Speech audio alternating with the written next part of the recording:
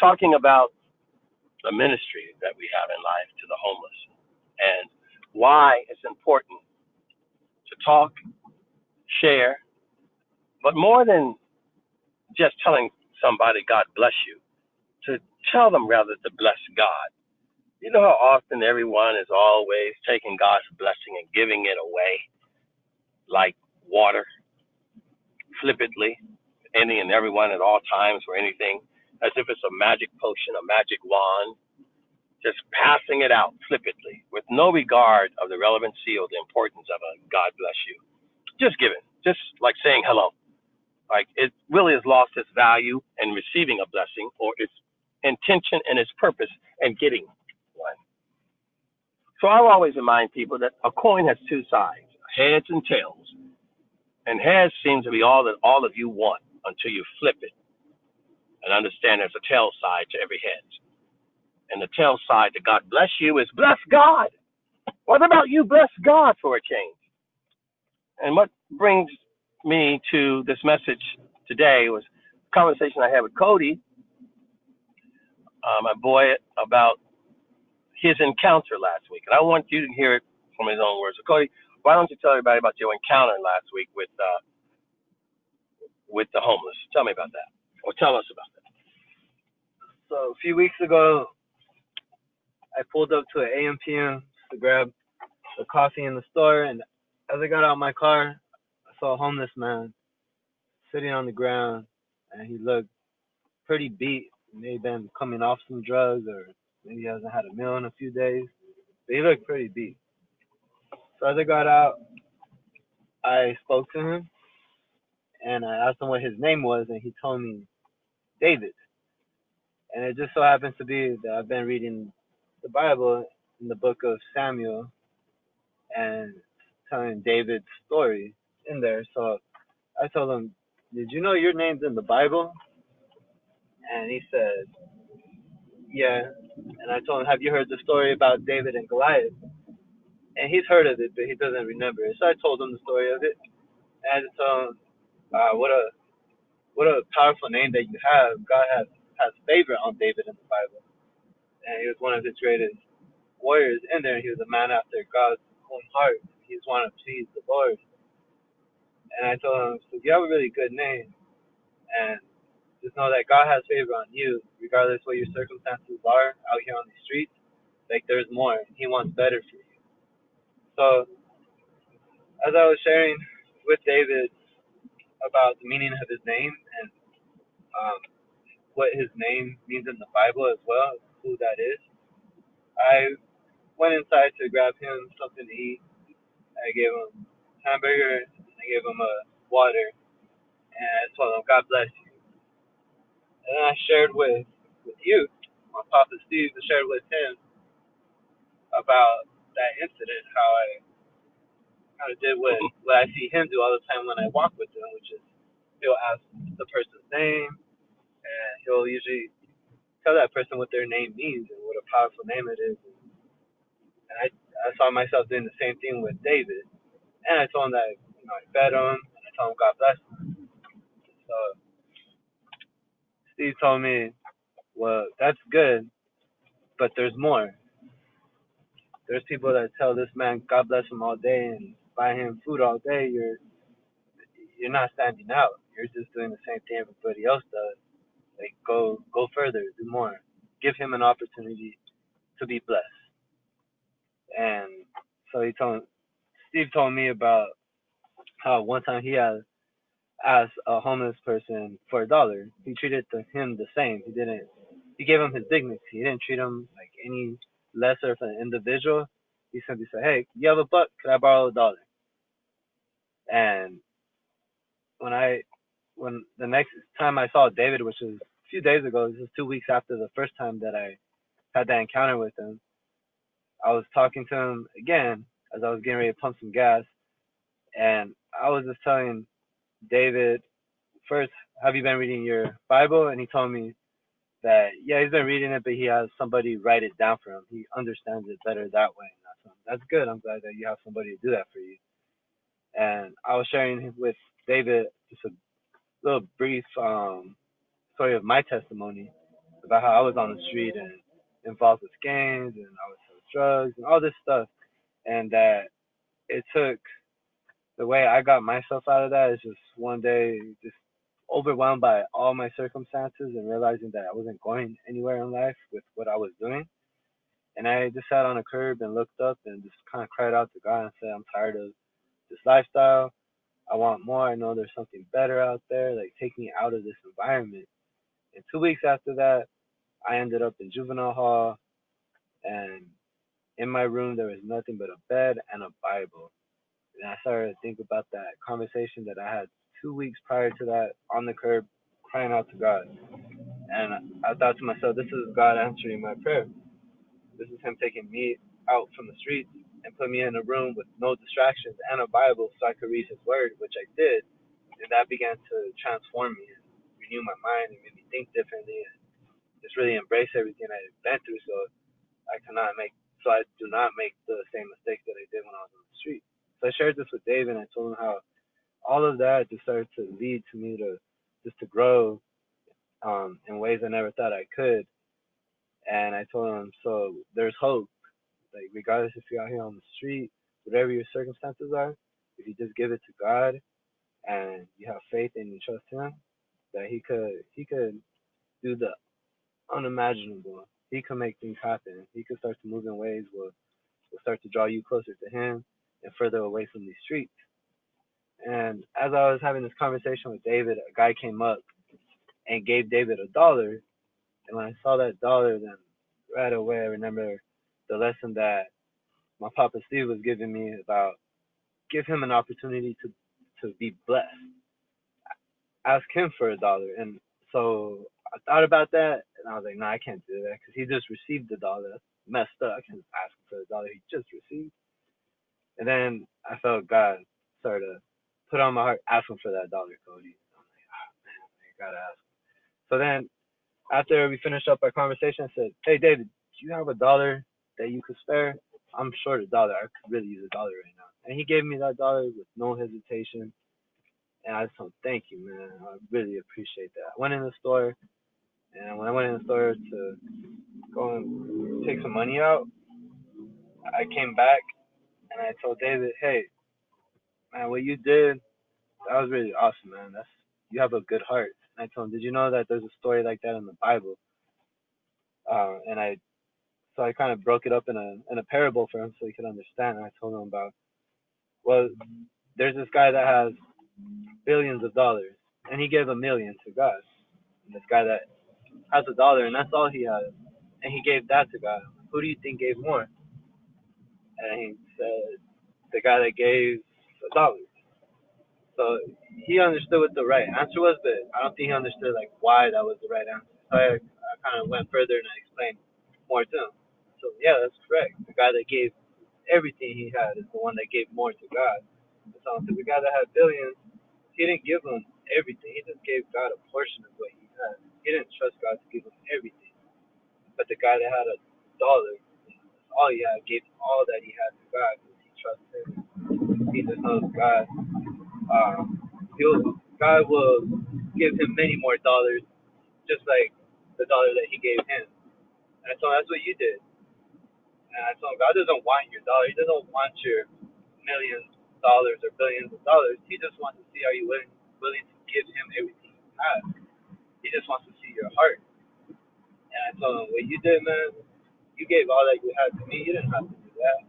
So I could your only $1 that you had. You just received that $1 and gave it away without hesitation. And I told him, what God does when people do stuff like that, He multiplies it. He gives them more. And so I told him, that $1 you gave me, I'm going to hold on to that. I'm going to keep that because you gave that to me. And then I pulled out a 20. I said, but this is for you because you have such a good heart, man. I'm like, that's what God does. That's how God works. I told him, once again, I really appreciate it. And they reading the Bible and just know, trust God. Like, He'll always multiply everything that you give Him. And it was just a really awesome experience to see what I learned from my Papa Steve, how that lesson he taught me, I was able to actually apply it and take action. Even though at one point I was getting ready to just stall and not do it because he just received it and I didn't want to take what he received.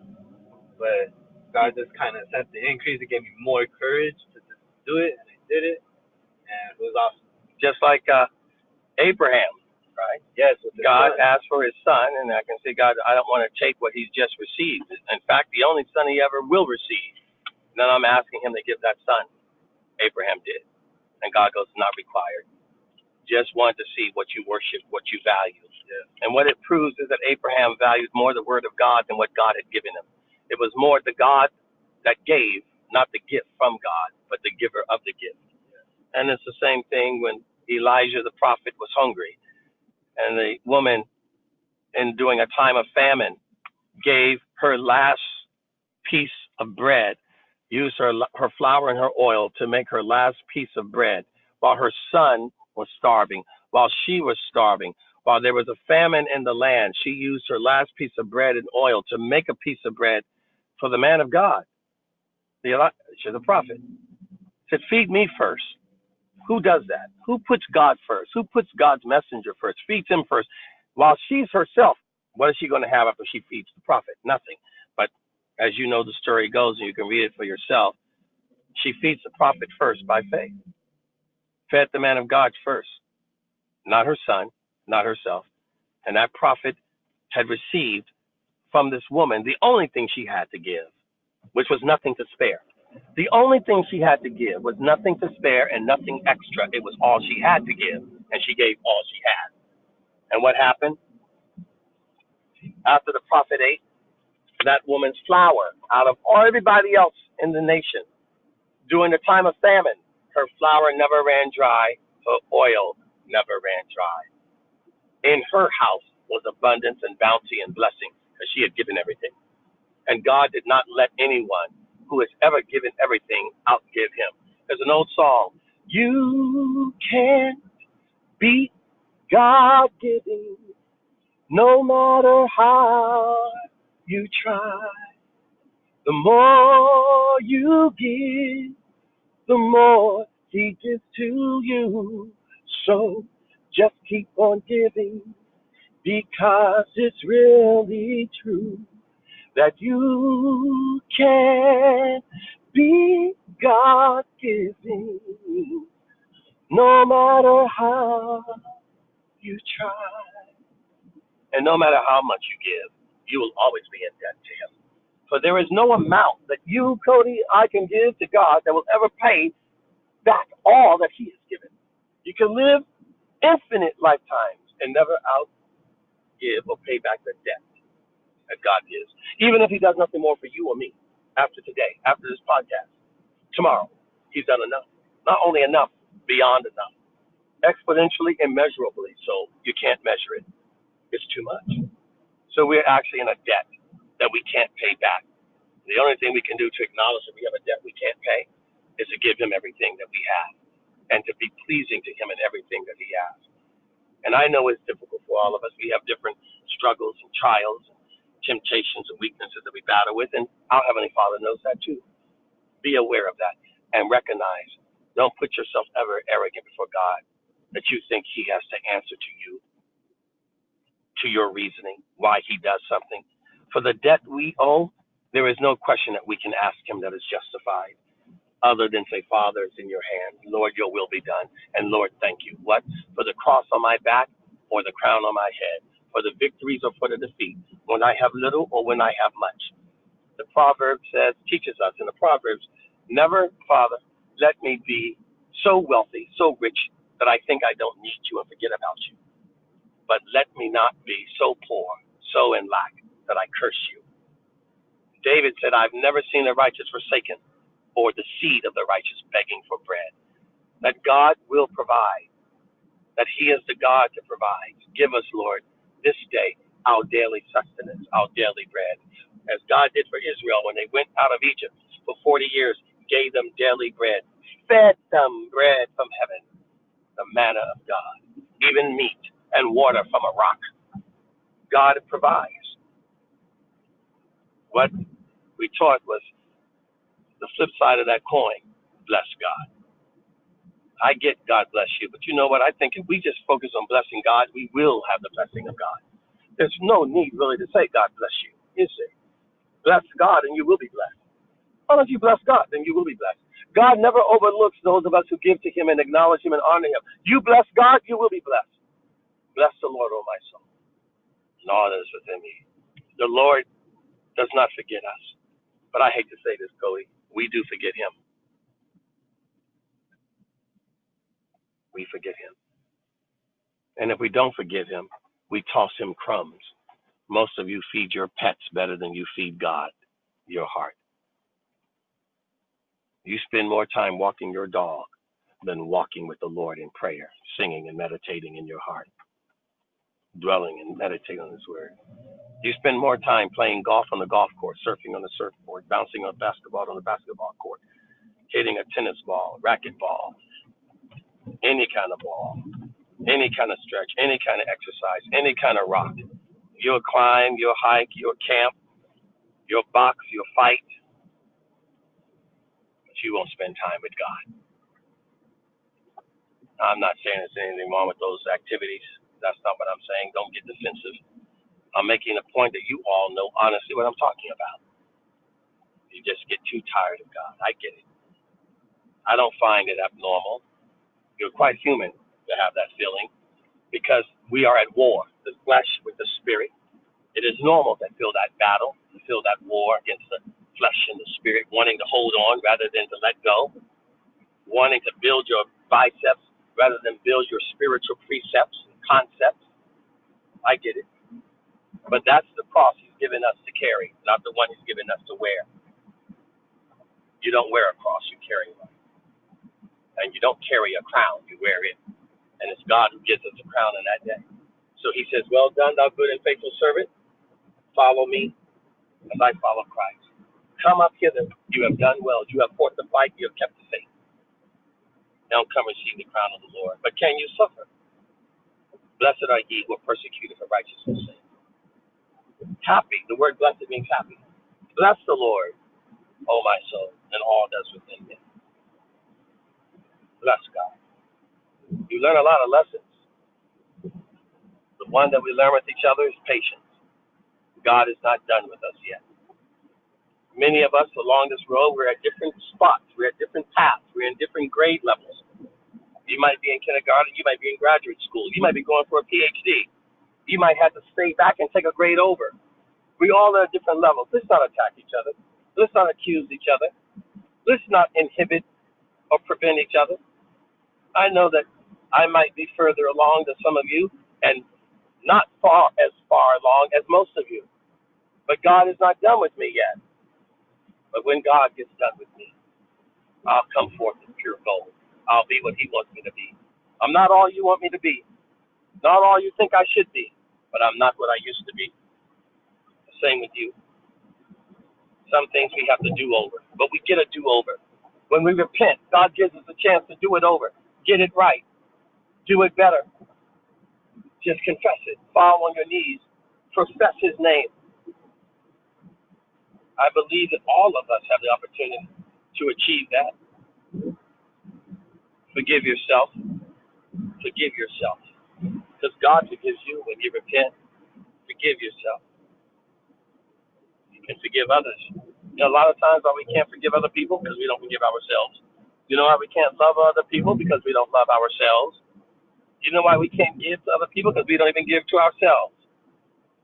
The right giving, not the selfish giving, the selfless giving. Selfless, not selfish. Give, and it shall be given. That's the lesson. I'll take Cody's lesson that he shared today. Can you imagine going up to a homeless man who's so used to everybody giving to him, giving him the opportunity to give to you? That man probably feels he has nothing to give to you, yet you can give him the opportunity to show him, oh, yes, you do. You have something you can give to me. Give him the dignity to be a part of the blessing. He can give something back as well. It doesn't matter. God does not look at the amount. We all have something to give. We all have something to give. Poor or rich, there's something to give. Is it a song? Is it a prayer? Is it a kind word? Is it an encouragement? Is it a help in some kind of way? Is it a coin? Is it $1? What is it? Just give it. Expecting nothing back because it's God who will pay it back. It is God who rewards us. It may not come back as a coin. It may come back another way. It may come back multiplied in a different metamorphosis, a different transition. But the Lord is not slack concerning his promise. I want you to meditate on that story Cody shared, and I want you to remember it, okay? Because it is a message of truth and hope. You all have something to give. Give. Give it all to Jesus. Your broken dreams, your wounded hearts, give it all. He will turn your sadness into